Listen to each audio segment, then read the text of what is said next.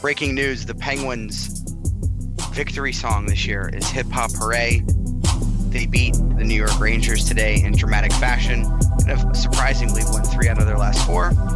We make fun of old people and more on the general State of the Union for the Penguins. This is Dying Alive, episode 21.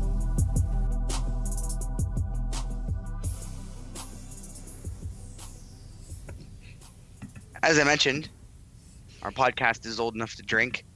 My name is Jesse Marshall of the Athletic Pittsburgh. I'm joined, as per usual, by Patrick Damp of the Pens blog. Say hello, Patrick.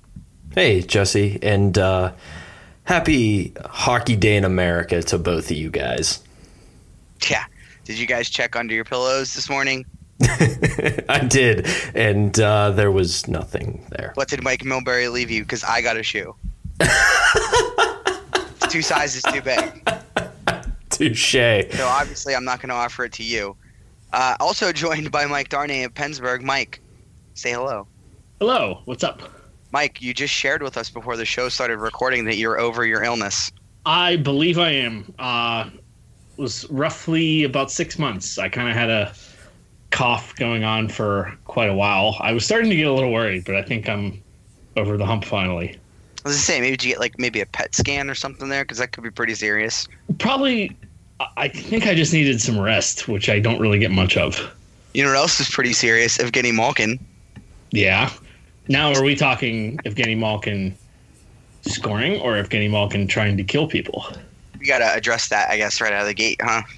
Kind of, yeah. Yeah, probably.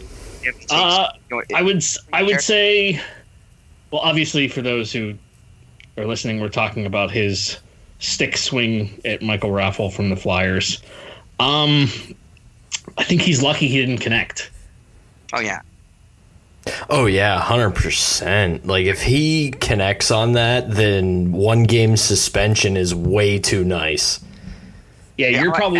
I'm gonna spit a bold take here real quick, too. I got to get this out. I've been holding on to this. Raffl didn't punch him all that hard. I don't disagree. Right, no, I'm with you on that one. People come at me with that. They're like, we got punched in the back of the head. Like, yeah, it wasn't. He's wearing a helmet. Raffl was wearing a glove. And it's no worse than what Sidney Crosby did to PK Subban last year, and y'all were cool with that. Yeah, it was one of like 5 little smacks that happened 100 times in a game. I'm just saying, if you take this, if you judge this in the court of eye for an eye, it's way off. Oh yeah, and I think if he had connected, you're talking double-digit suspension. This is like your neighbor you back out and you're trying to back out of your driveway, right? But your neighbor's car's in the street and you just bump it slightly. There's not really anything wrong with his car, but your neighbor's a jerk and he just bought the car. So then he comes over his house, like your house, with like a backhoe and just slams it down on the roof. You're like, whoa. Chill out, man. Like, come on. While we're on Top Gear, can I tell you a funny story about neighbors? Oh, sure. Please, yeah. Okay, so I'm going to have to issue an apology, but I don't know who to issue it to. So garbage pickup at my house is early Monday morning. So I always put my garbage cans out on Sunday night. Smart play. So last week, put my garbage cans out, and it was very windy Sunday into Monday into Tuesday. Well, I had a long Monday. I had work, and I had a basketball game to shoot after work, so I didn't get home until late. Forgot about bringing the cans in. Tuesday night, I get home late, and I realize I didn't go get the cans in. So I go out. I look down. There's an alley behind my house.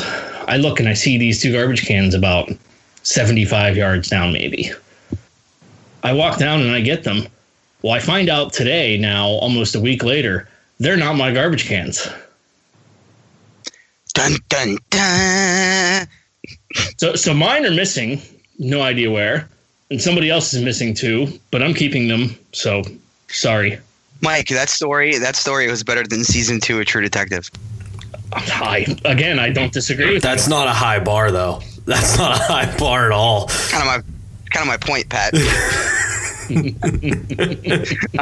Anyway, so back to the Hockeys. No, the thing I was going to say about the Malkin's stick swing is part of this is that we're all Penguins fans here and that we're all deeply embedded into Penguins Twitter.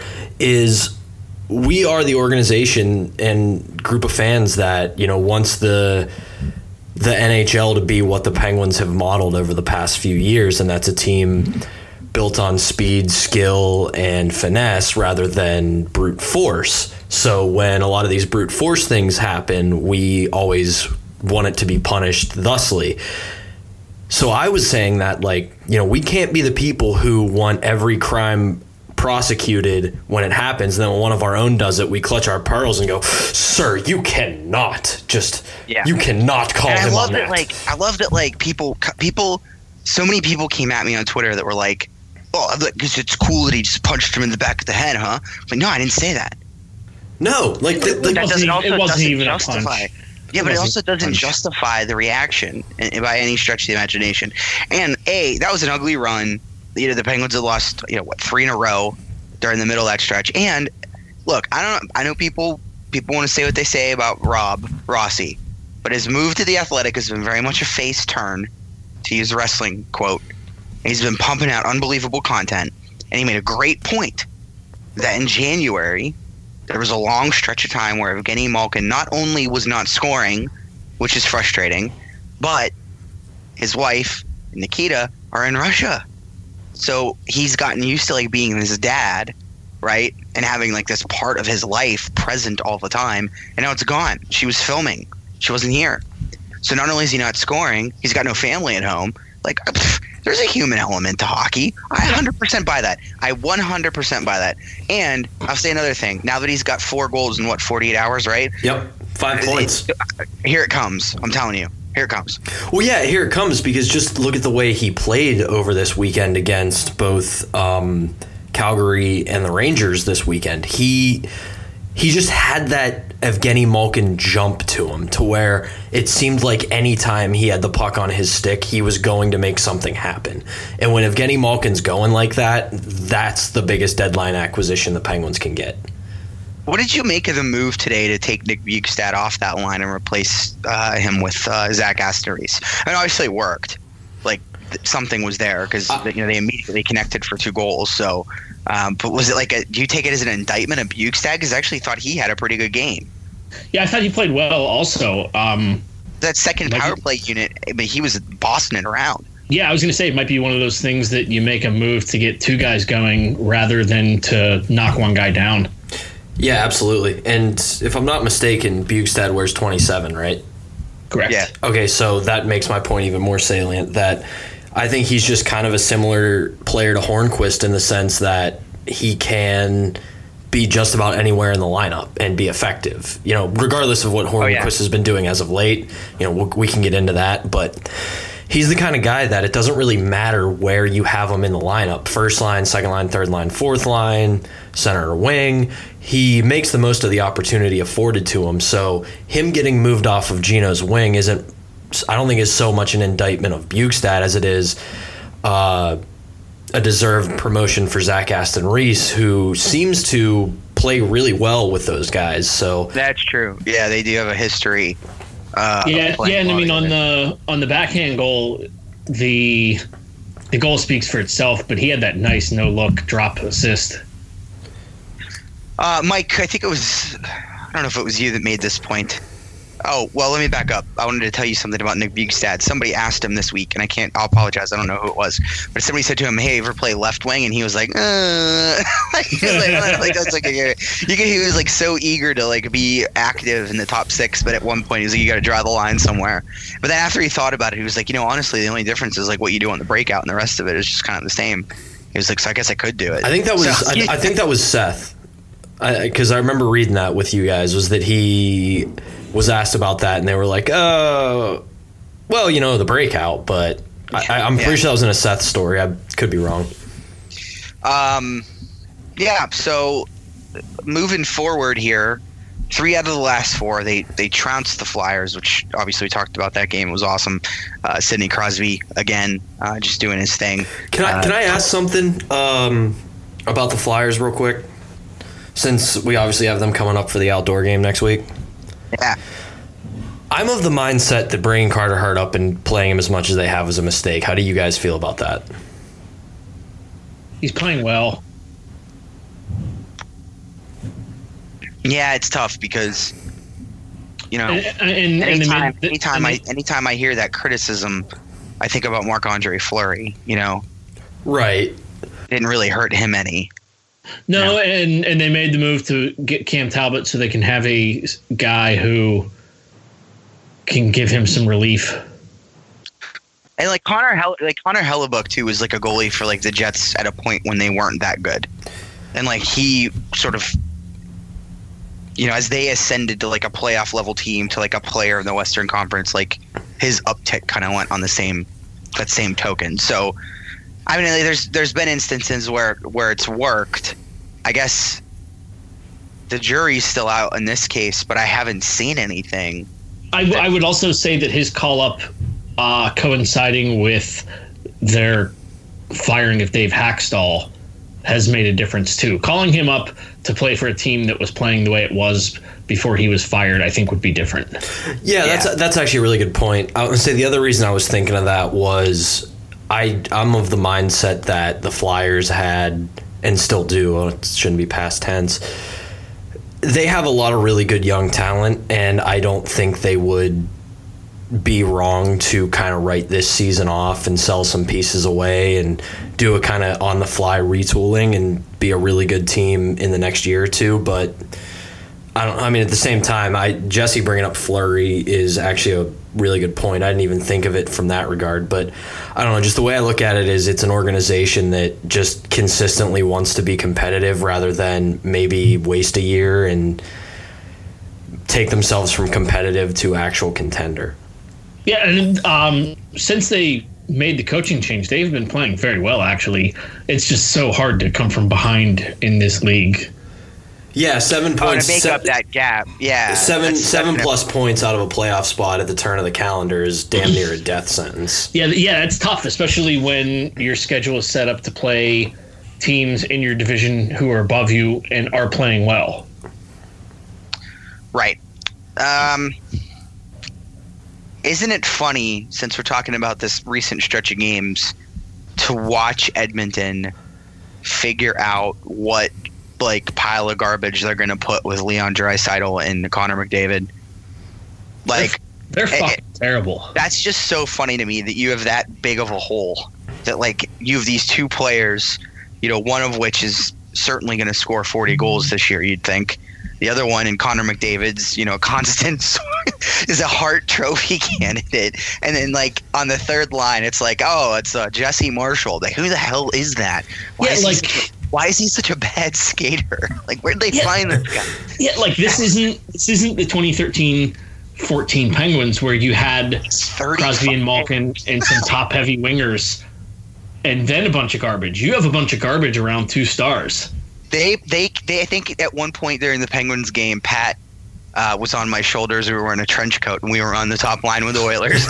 You know what's one of the weirder things we were too? About 6'2". One of the weirder things too is, despite not having any like blow you away, oh my god, this guy's gonna make a difference prospects, their AHL team in Bakersfield, the Condors, are on a 15-game winning streak. Yeah. Who's the coach there? Do you know? Off the top of your head? Not off the top, no. I know that the other Tire Fire team in the West, Anaheim, their AHL coach is Dallas Eakins, and for some reason they refused to bring him up. They let Bob Murray go behind the bench. Jay Woodcroft, by the way. Would not have guessed that. Would not have guessed that. Yeah, me either. By the way, that Matt, that was like the zenith. That was the zenith of Matt Murray's comeback, by the way, that penalty shot save against Connor McDavid. Oh, my God. Yeah. Dude, and I loved, if I can compliment one of my co-hosts here, I loved what you said the day after on Twitter, Jesse, about all the people who were like, yeah, well, Connor McDavid shot it right into Murray's glove. Yeah, a lot goes into a goalie getting a shot put right in his glove. Positioning, angling, following the shooter, baiting the shooter. Don't get me wrong. There have been a ton of guys out there who will put a shot directly into a goalie's glove when it is. Here's great. You know what a great example is? Frankie Pietrangelo. Yeah, he didn't bait that. He literally threw his glove out to his left, and it got put into his glove. Peter Stastny would like put it right there. And kudos to, don't get me wrong, like kudos to Pietrangelo for even getting over there. I mean that's what makes it impressive. But that's a poor job of finishing by Peter Stastny. Yeah, very poor job. And I mean, like, yeah, and the Murray save, it wasn't one of these instances where a guy makes a average save and then flashes the glove, and you're like, all right, come on, dude. Right, and you wouldn't have said that about Fleury's save on Ovechkin in the 2009. No, it was two of the same instances. A guy came in on a breakaway. He came in from left to right or right to left, whichever it was, and they both tracked it really well and set themselves up to a point where the shooter was going to put it into their glove, not just... Wait. Are you allowed to actually say good things about both goaltenders there? Yes, you can. Believe it or not. I made the comment, though, in that same game, Pat, that, like, Letang got torched that night, but he got torched by Connor McDavid. It's not like he was out there against, like, he didn't get torched by me. He didn't get torched by me standing on your shoulders on their third line. Yeah. I was gonna say, like, no disrespect to Nico Hischier, but like one thing if like Nico Hischier did that to Chris Letang all night long, or if you got caught by Milan Lucic sneaking in, right? Oh yeah, that'd be bad. I mean, it's like McDavid does this on the regular to everybody. Trenchcoat McDamp. That would be our player name. Put that. There's the title of the show, right? I think I found. Yep. Trenchcoat McDamp. I also think what's funny is that Mick appears nowhere in my name, so I'm not all that well represented here. Yeah, well, I'm short. My name is Patrick, and I'm Irish, so it works real well. What did you make of the Calgary game? That was one of the weirdest games I've watched in my entire life. I didn't watch it. I'm going to be honest, I didn't see it. It wasn't pleasant. I didn't enjoy myself. Like, it's just so unsatisfying, I think. There was 9 goals and like 7 of them were garbage. Well, I mean, the biggest thing for me was 4 of the 5 goals Calgary scored were on deflections, tips, bounces, however you want to describe it. And it was one of those games where just the hockey gods had it out for the Penguins because, like, Mike Smith, who is a guy that they've had the number of forever and ever, amen, this was the one game that they really didn't. And on the other end of the ice, like, a shot's hitting 2 legs, a stick, a skate, and then ending up behind Murray. And then on the other end, it's like, okay, we've gotten 5 or 7 clean looks on Mike Smith in one period, and somehow they're finding their way into his glove. Yeah, they got PDO'd. And it looked like that was going to, and especially with you given the third period and the 5-on-5 play, like the Penguins really should have won that game, but like you said, they got PDO'd. That's all you need to know, Mike. I was at work and I couldn't be bothered to try to find a stream to watch it.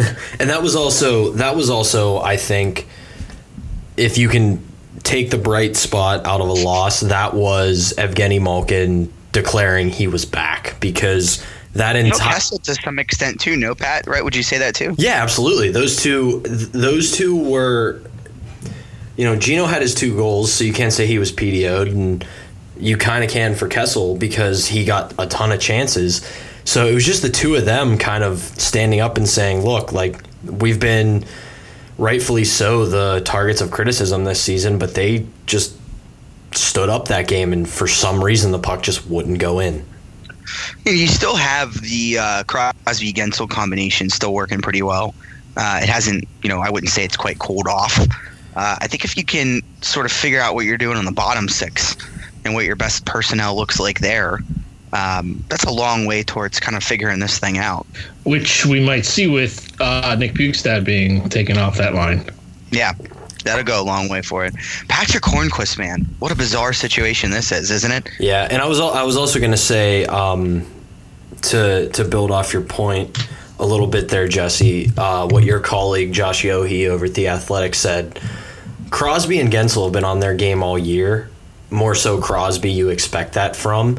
But, man, nobody can change a game, the course of a game, like Evgeny Malkin when he's on top of it. Like, it's the physical ability that Evgeny Malkin has when he just decides, hop on my back, we're not losing, is a sight to behold. And he can still do it. Yeah, when he starts galloping through the neutral zone, you know you're in trouble. I said on Twitter today about what a trade deadline acquisition the Penguins could benefit from is cheat mode of Evgeny Malkin. Yeah. Mm-hmm. Spot on. But yeah, Hornqvist. Yeah. And you know who another one would be too there, old Patrick, is Justin Schultz. Yeah, he's looked really good in his 2 games back. He almost scored on his first shift. Yeah. And then again about 3 minutes later. Well, no, he did. That was a deflection. Yeah, so he almost scored on his first shift, and then about 3 minutes later he set Gensel up. Yeah, and go ahead. No, go ahead, Mike. I was going to say, I think they're going to get some addition by subtraction, per se. His ice time today was, I think, second highest on the team. So Mike Sullivan loves him some Justin Schultz, which means there's going to be less of Jack Johnson on the ice. Well, the unfortunate thing here is that, Olli Mata, I guess, thank your lucky stars that it's only a month. Yeah, right. That looked ugly. That looked really, really bad.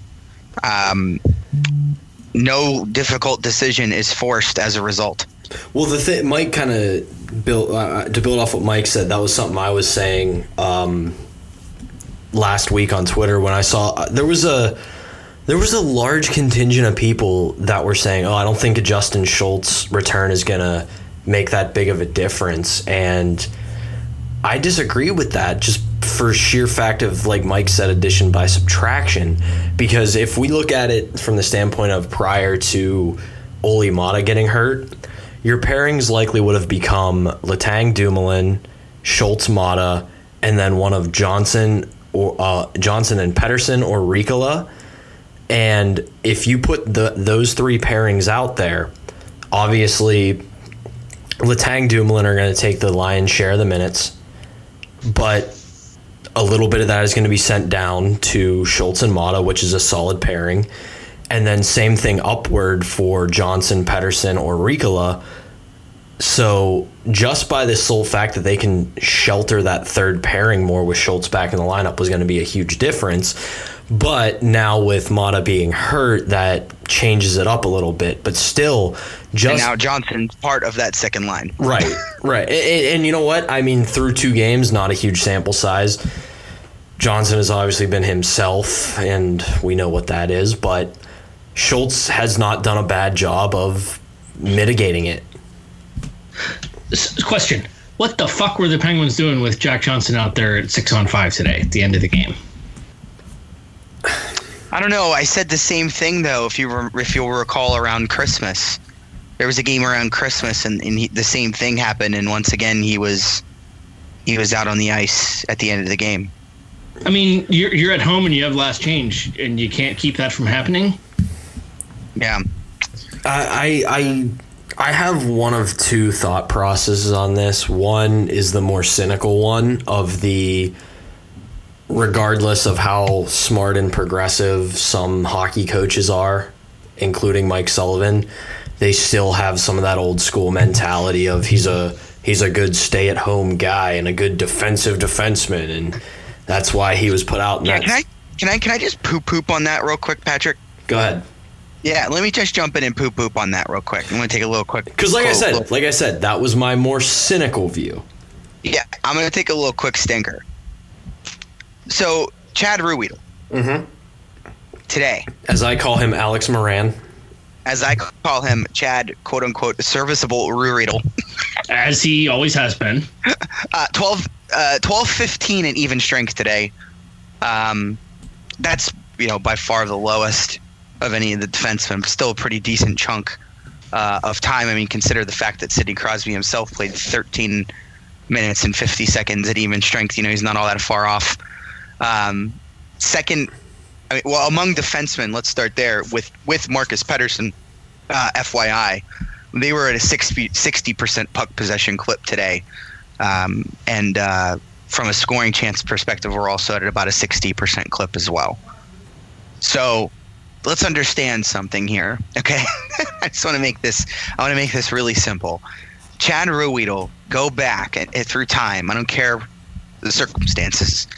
Basically going all the way back to the Penguins, well, really over Mike Sullivan's, entire tenure.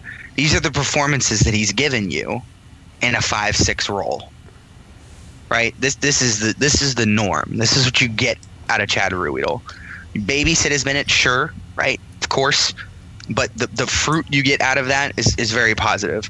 Jack Johnson got those same minutes, right, this season, and just absolutely sucked with those minutes.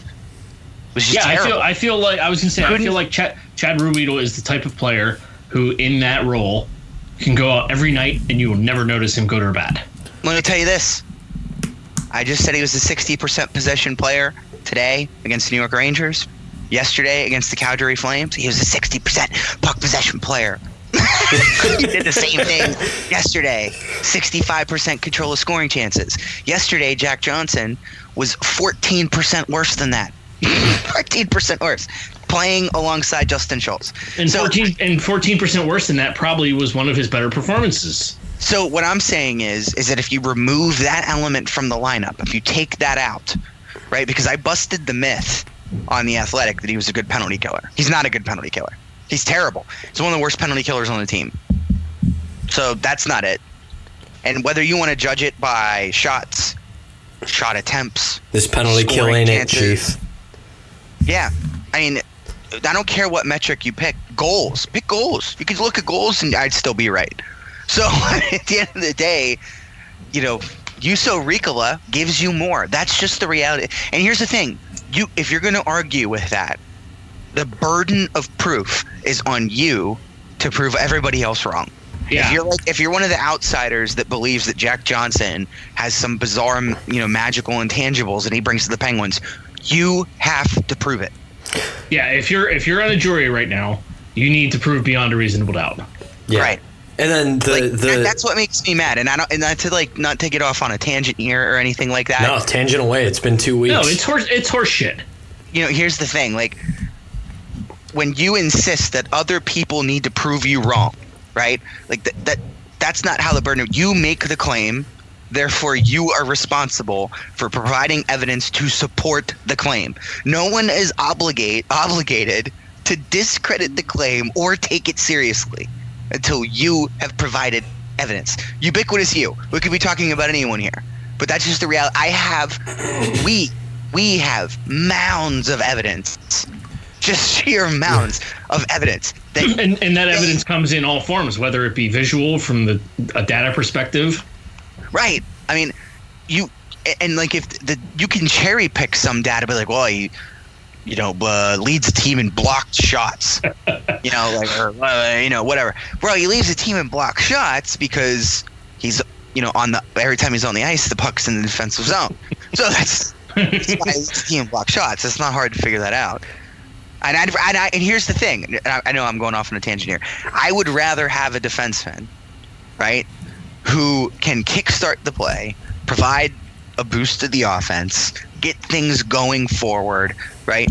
Handle the puck like it's not a grenade, and do all these other things than have someone who's like mythically good in front of the net or like good in the quote unquote battle areas. Yes, and in the year of our Lord 2019, that is what a good NHL defenseman is. It's not.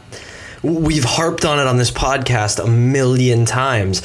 If you are a one-dimensional defenseman in 2019, you are not useful. Yeah, that one-dimensional is the word that I think is important here, Pat. Because, like, saying a defenseman's good in front of the net, like, and he's also good at other things, like, oh, cool, what a great added bonus. You know who's good in front of the net? Brian Dumoulin. Chris Letang. Yeah. Well, I was going to say Dumoulin. Dumoulin's a big guy, also good in front of the net, and simultaneously good at just about everything else he does. Whereas, like, list the attributes of Brian Dumoulin and compare them to Jack Johnson. You'd be like, no, like, this isn't even close to the same. Yeah, I remember 2 years ago when the Penguins ended up calling up Chad Ruhwedel and he played in the outdoor game in Pittsburgh, and I was like, this guy's not bad. He's fine. He's just fine. And you don't keep a guy in your lineup. Let's just say the penalty killing thing was true, right? Let's just say that was in fact true. You don't keep a guy in your lineup just because he's really good at something that accounts for 1/16 of the rest of the game. You know what I mean? Like they'd be better off if he was taking penalties. Exactly. Yeah. All right. Well, that's enough of that. Let's move on. Well, no, I was going to say the less cynical view that I had was that I was listening to Greg Wyshynski's podcast this past week, Puck Soup, and he was talking to Michael Russo of the Athletic Minnesota, and he was bringing up how that the Wild have a lot of issues with their salary cap, and there's some guys on some less attractive deals where they're making a little bit more, they're on a little bit longer of a term than you would want, and that kind of sets up a disconnect in a sense between the coaching staff and the front office. And I kind of feel like that's where they're at with Jack Johnson, is that Mike Sullivan doesn't want to show any sign of disrespect or make his GM look bad by benching Jack Johnson or giving him less minutes. So it's just one of those things where they look at the money and the term and just say, he's got to play. And I hate that that's a reality, but it's a reality. Yeah. I don't have anything else to add. No. I just would have liked to have seen what would have happened if Olli Maatta wouldn't have gotten hurt. Agreed. I mean, I know the answer. I think we all know the answer, but it would have been nice to have at least watch it and sort of play out. And I saw a lot of people this morning before the Rangers game. A lot of people had a comment on Yohi's 10 post-game observations on The Athletic about maybe we're on to something with Jack Johnson over the past 2 games because he's playing on his regular side. I don't totally disagree with that, just in the sense that he's on his natural side, and he would have been on a third pairing, and he would have been sheltered if Maatta wouldn't have gotten hurt. And I think you could have really negated the damage if that was the case, but unfortunately that's not the case. But you know what, Pat? They could do that right now. Even with Maatta hurt, they could do that same thing right now. With Riikola in? Yeah. Yeah, I don't disagree. Or with Ruhwedel in. Yeah. Yeah, you're right. I don't. Anyway, it was one of those things. It was. I did want to mention, and let me mention this before I forget. Marcus Pettersson's been very good. Yeah, I think since Justin Schultz has come back in the role that he's in, and I love him on that second unit. He got that goal today. Yeah, and he does bring that little bit of an edge of physicality. We saw it from the hit on Austin Czarnik against Calgary. Yep. And to me, that's one of the more valuable modern day things that Pettersson does, compared to who we just complained about for what felt like 20 minutes in Jack Johnson. But Pettersson doesn't chase hits. He lets them come to him. He angles a guy off. He plays it correctly. He's not going out of his way to chase a hit. He's just taking the game as it comes to him.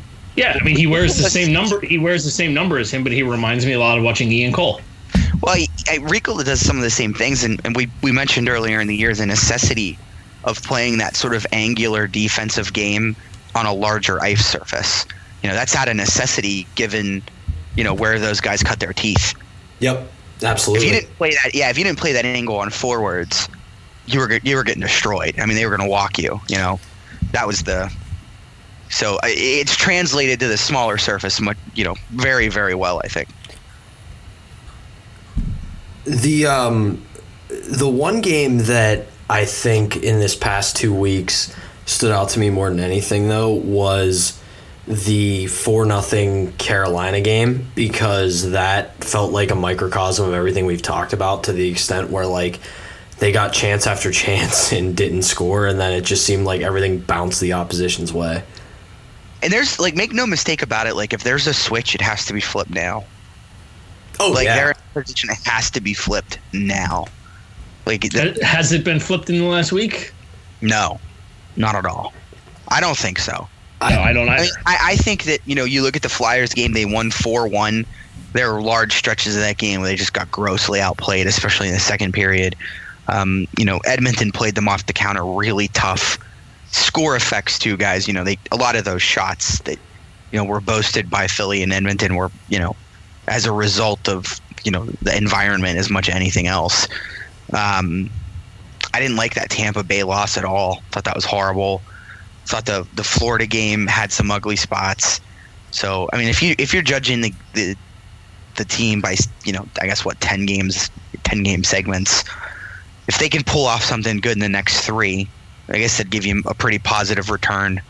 Out of the 10 games total. So it really depends on, I think, how they build off this win against the Rangers. That's what I was going to say. Is I feel like this weekend's 2 games give us more of a positive outlook than anything, because, like we said at the top, the Calgary game, just an unbelievably weird game where everything seemed to bounce Calgary's way and nothing bounced the Penguins' way. And then today, they grinded their asses off against a team that, regardless of where they sit in the standings, refuses to go away and has a top line that is unbelievably on fire. So, with that and the reemergence of Evgeny Malkin, those have to be 2 very positive signs. Well, and pun intended here, they're going to have to exercise some demons this week because they cannot beat the New Jersey Devils. Yeah, that has to change. That 100% has to change. The Devils are a team, if you're a team with your sights set on the Stanley Cup, when a team at the bottom of your division is coming into your building, you have to beat. Yeah, and it doesn't matter who the team is assembled by, who is on it. The Penguins cannot beat the Devils. Yeah. I don't know what it is. And then there's another, as we like to call it, litmus stick coming up this week against San Jose. The last San Jose game was ugly. It was not good. It was ugly, and the Western Conference in general is kind of like a tire fire right now. But as far as respectively to each conference, San Jose is right near the top. So anytime Erik Karlsson and Joe Thornton come to town, they're going to bring their best. Yeah. And then we head outdoors. Michael will be there with his camera. I will. Snap. It's no big deal to me. It's literally not a big deal. It's a really fucking big deal to me. You're a total liar. Yeah, don't even try to downplay that, you bastard. Don't try to NBD me on this shit. Hey, speaking of Michael. Yeah. Drop the beats.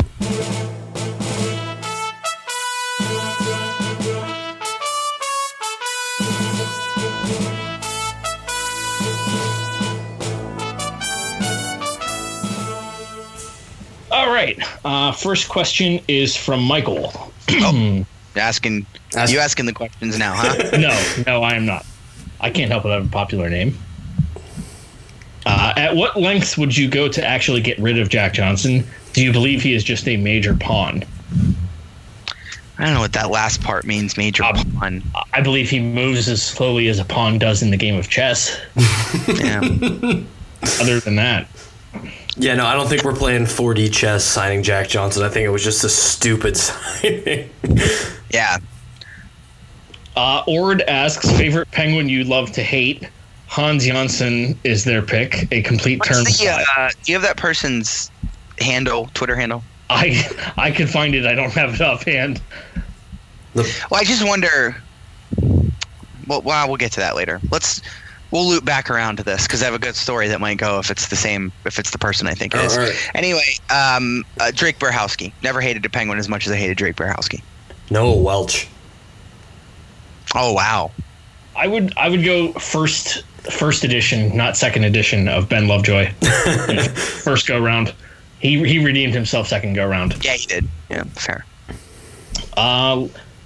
Cade asks, if you had a gun to your head and had to defend Jack Johnson or die, what would you say? This is just intense. I would say, take me, Lord, for I am ready. Why is it got to be so extreme? Tell my mom I love her. I would say he's got a lot of block shots. This is an interesting question from Chad Tully. Do you think variance in PDO has more of an effect or less of an effect in today's game than the 80s or early 90s when goalies weren't as good? I think I still think it has an effect, but it might not be as extreme as it was then. Yeah, and I was even thinking there's an interesting angle to it, because if you think about how shooting percentages probably go down as the goalie's save percentages come up, it kind of maybe balances out. Yeah, it's a good point. As the era moves forward. Yep. Jay asked, what's your favorite summer activity you miss this time of year? Curling. I am very much looking forward to get back on the golf course. Yeah, I was going to say I can't wait to golf with Mike again this summer. Chris Kraft asks, if you could, how would you reformat the NHL playoffs? Ooh, yeah, I remember this one. I would just go back to the way it used to be. The one that I was going to say, I'd either go with what Jesse said, go back to the 1 through 8, or I would go with what Sean McIndoe proposed. The higher seeded team can pick their opponent. No. What you do is the first 2 rounds are strictly conference, 1 through 8, reseed for the second round in conference. But then when you get to the conference final, you reseed 1 through 4, and it doesn't matter on conference. So there would be a legitimate chance that you could get like a Penguins Capitals or LA San Jose. I don't like that. If you're gonna mix East and West, you may as well mix it from the start at the beginning of the playoffs. So just go 1 through 16. Yeah, sure. I like that idea, just for the simple fact that like there's like, I feel like if you do 1 through 16, a lot of teams that had a good season would get screwed over. But I like the idea of conference final being 1 through 4. That's happening now anyway, Pat. I mean, we are all in agreement that the playoff system now sucks. Yeah. Yeah, I think mixing East and West would breed new competition, new rivalries of sorts. Yeah, I mean, in the era we're in, like with travel and everything, it's not as much of a burden. Like, it's not like a team has to ride a bus all the way out, or there's not a way to watch a game that starts in the Western time zone. But damn. Let's see here. Good Food Man, aka Kevin, asks, better breakfast: biscuits and gravy, hash browns / home fries and eggs, bacon, eggs, and toast, or none of the above? Bacon, eggs, and toast, if I had to pick out of that list. Yeah, I was going to say, but 2 and 3 are both elite. I would take both of those. No disrespect to biscuits and gravy, though. No. Now, as I'm reading this, can I say none of the above and provide my own answer? Yes. If that's the case, I would say none of the above and go with steak and eggs. Oh, I love steak and eggs. Yeah. I would also then say none of the above and go with country fried steak. That's also a good choice. Oh, country fried steak is incredible. Love it. I just love breakfast food. Yeah, I agree. By the way, I think that was you, Pat, that was involved today in the argument about the various breakfast foods. I was involved. Maybe this is blasphemous to say, but I like waffles and French toast equally the same. That's fine. My disrespect for pancakes is high, though. Thank you. See, I think that's good. Like, what's the point of pancakes? They're just sloppy. Like, if I want to be I don't want to get covered in sticky, syrupy mess for 30 minutes. Like, give me something. How do you eat? I feel like, well, that's a good question. I just feel like they expand once they get inside of you. Like it's like eating cement. It's just ugh. Continue on. Mike Neuer asked, what's the hardest video game you remember playing growing up? Oh, I actually talked to Mike about this on Twitter, so anybody that follows all of us saw it. Top Gun for Nintendo. Fuck that game. That game was fucking impossible. Fuck that game. I would say, like, the original Super Mario Brothers, but, like, only World 8. I could never get past the first level of the Top Gun game for Nintendo. You could do perfect. It's really hard. You could do perfect on everything. And then as soon as you had to land the plane, it would crash. Yeah, that was brutal.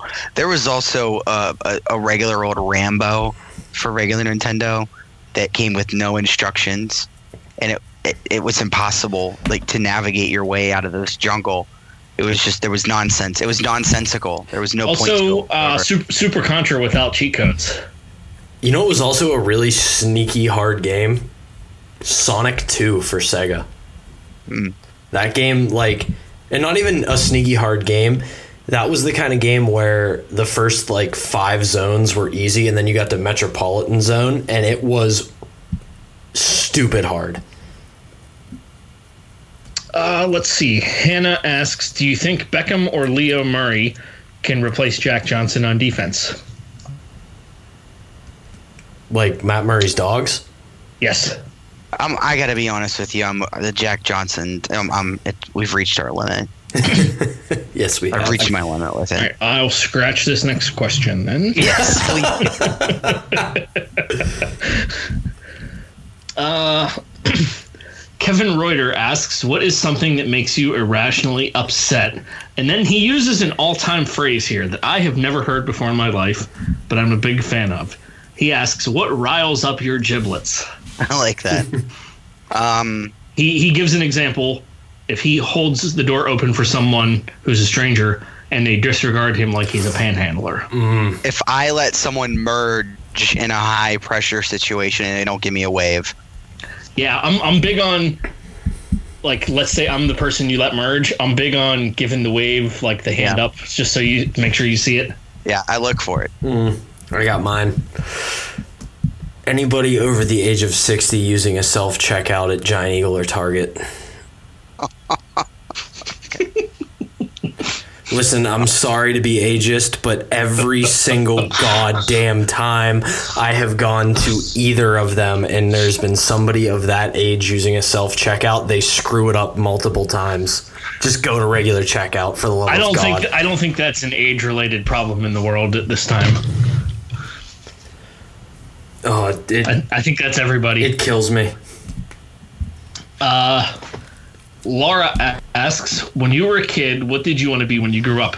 Was it a professional photographer, journalist, and failure of a hot dog eating champion for the three of us, respectively? Wow. Shots fired. Yeah, I know. Like saying Jesse could be a photographer. I wanted to be, I don't know. Probably an astronaut. I think I wanted to do that at some point. Speaking of being an astronaut, Jesse, how did you feel about the death of the Mars rover? Felt so bad, man. I'm indifferent. Felt bad. Phew. It outlived itself. It outlived its projected lifespan by 13 years. Yeah, I was gonna say it was supposed to be there for 3 months, and it lasted 15 years. Dude, I hope my last words are it's getting dark and my battery's low. Devin asks, best game day appetizer / snack / party food. I mean, how do you know? Buffalo chicken dip. Buffalo chicken dip for sure. I'm big on potato skins. I actually one time I had potato skins that were stuffed with buffalo chicken dip. Oh my God, that's incredible. And they had little shavings of carrots and celery on top instead of bacon. Sounds delicious. Yeah, they were very good. 2 questions related to the same topic here. One from Zayad. What are your thoughts on the Hurricanes? Do you think they are a threat to a top 3 spot in the division for the Penguins by the end of the season? Yes. Yep. They absolutely are. Okay, and as evidenced by the fact that they were in the wild card earlier today. Yes. And the other question, same topic, last question, is from Morgan. If you were a member of the Carolina Hurricanes, what would your go-to post-game celebration be? I would probably try to find a way to do some type of jousting. Okay, hang on. Are we talking horse jousting or American Gladiators jousting? Ooh. Yeah, somebody's on all fours and I'm riding them like a horse with my stick out, ready to stab somebody coming at me the other direction. I accept that, but the other would be fun too. Yeah, there's no wrong answer unless you're Don Like Cherry. if you were holding your hockey stick and trying to joust like a pugil stick. Don Cherry was personally offended by the celebrations. I was gonna say the one I would do was I would do, and we're gonna do this assuming that nobody gets hurt, would be bowling. I would have like somebody skate in from the blue line down to the crease and have like 6 or 10 guys line up at like their bowling pins and knock them all down. What was your favorite part of Don Cherry's meltdown? I'm going to give you 3 options. I was going to say I didn't watch it, so I'm glad to hear I have options. The first part, did you watch it, Mike? I did once. I'm going to let you continue, but I am of the belief, not just related to Don Cherry, but when someone is showing their full ass, we should ignore them, not amplify them. showing their full. I mean, that's just half-ass. Can't go half-ass when showing it. That's my opinion from the perspective. Bare ass. Like when someone says, "Hey, read this stupid column." 2 cheeks. No, I'm not going to do that. 2 cheeks, not just one. All right. Well, just for the sake of argument, I'll give you 3 phrases. I'll give you mine, even if it's not included. Is when he called them jerks multiple times. Okay, so that's option 1. Is when he called them, and I quote, a bunch of jerks, Pat, a bunch of jerks for doing it, which they have made a T-shirt for. Yes. The second was that he said it was, and I quote, "It's so stupid that they do this," or. The third option is emphatically yelling that you know what you're talking about. Because that was how he ended it. I know what I'm talking about. I'm going to go off board because I may not have watched it, but I did see a quote from it. And I'm going to go with option D. They're bringing attention to themselves. Have you seen the suit you're wearing, Mr. Cherry? I don't think you're the guy to be talking about bringing attention to yourself. Enough attention to go around, Donald. Yeah, you have plenty there. Like, considering you're wearing basically a kimono with a tie during that rant. Yep. Could you imagine Justin Williams doing something like this? Yeah, I can, because he does it every time. Perennial serious guy, Justin Williams, Stanley Cup champion. Celebrating? Yeah, he does it every time, Don. You know what Don Cherry and Justin Williams have in common? Bad hair. They both show their whole ass. Next, we'll have our Stadium Series breakdown. We'll have a full rundown of the day's events. Anybody got anything that they'd like to plug? That is what I would like to plug. I will be taking the train to Philadelphia on Thursday, covering Penguins practice Friday. Hopefully, I'm hoping to get my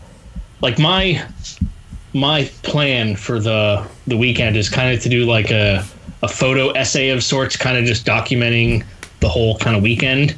I'm thinking like some tailgate photos, some fan photos on Saturday before the game, obviously game photos and all that, and then I will be coming home Sunday. Make sure you don't show your ass. I will not. You couldn't just let me go first because I'm going to plug some stupid fucking post I wrote for a blog. Nope. Anyway, I wrote a piece 2 weeks ago about Sidney Crosby taking a quote-unquote discount to stay in Pittsburgh, which is a bullshit narrative. Go read it on Penn's blog. Anyway, Mike's taking pictures at the Stadium Series. That's way cooler. I don't even have anything, so how do you think I feel?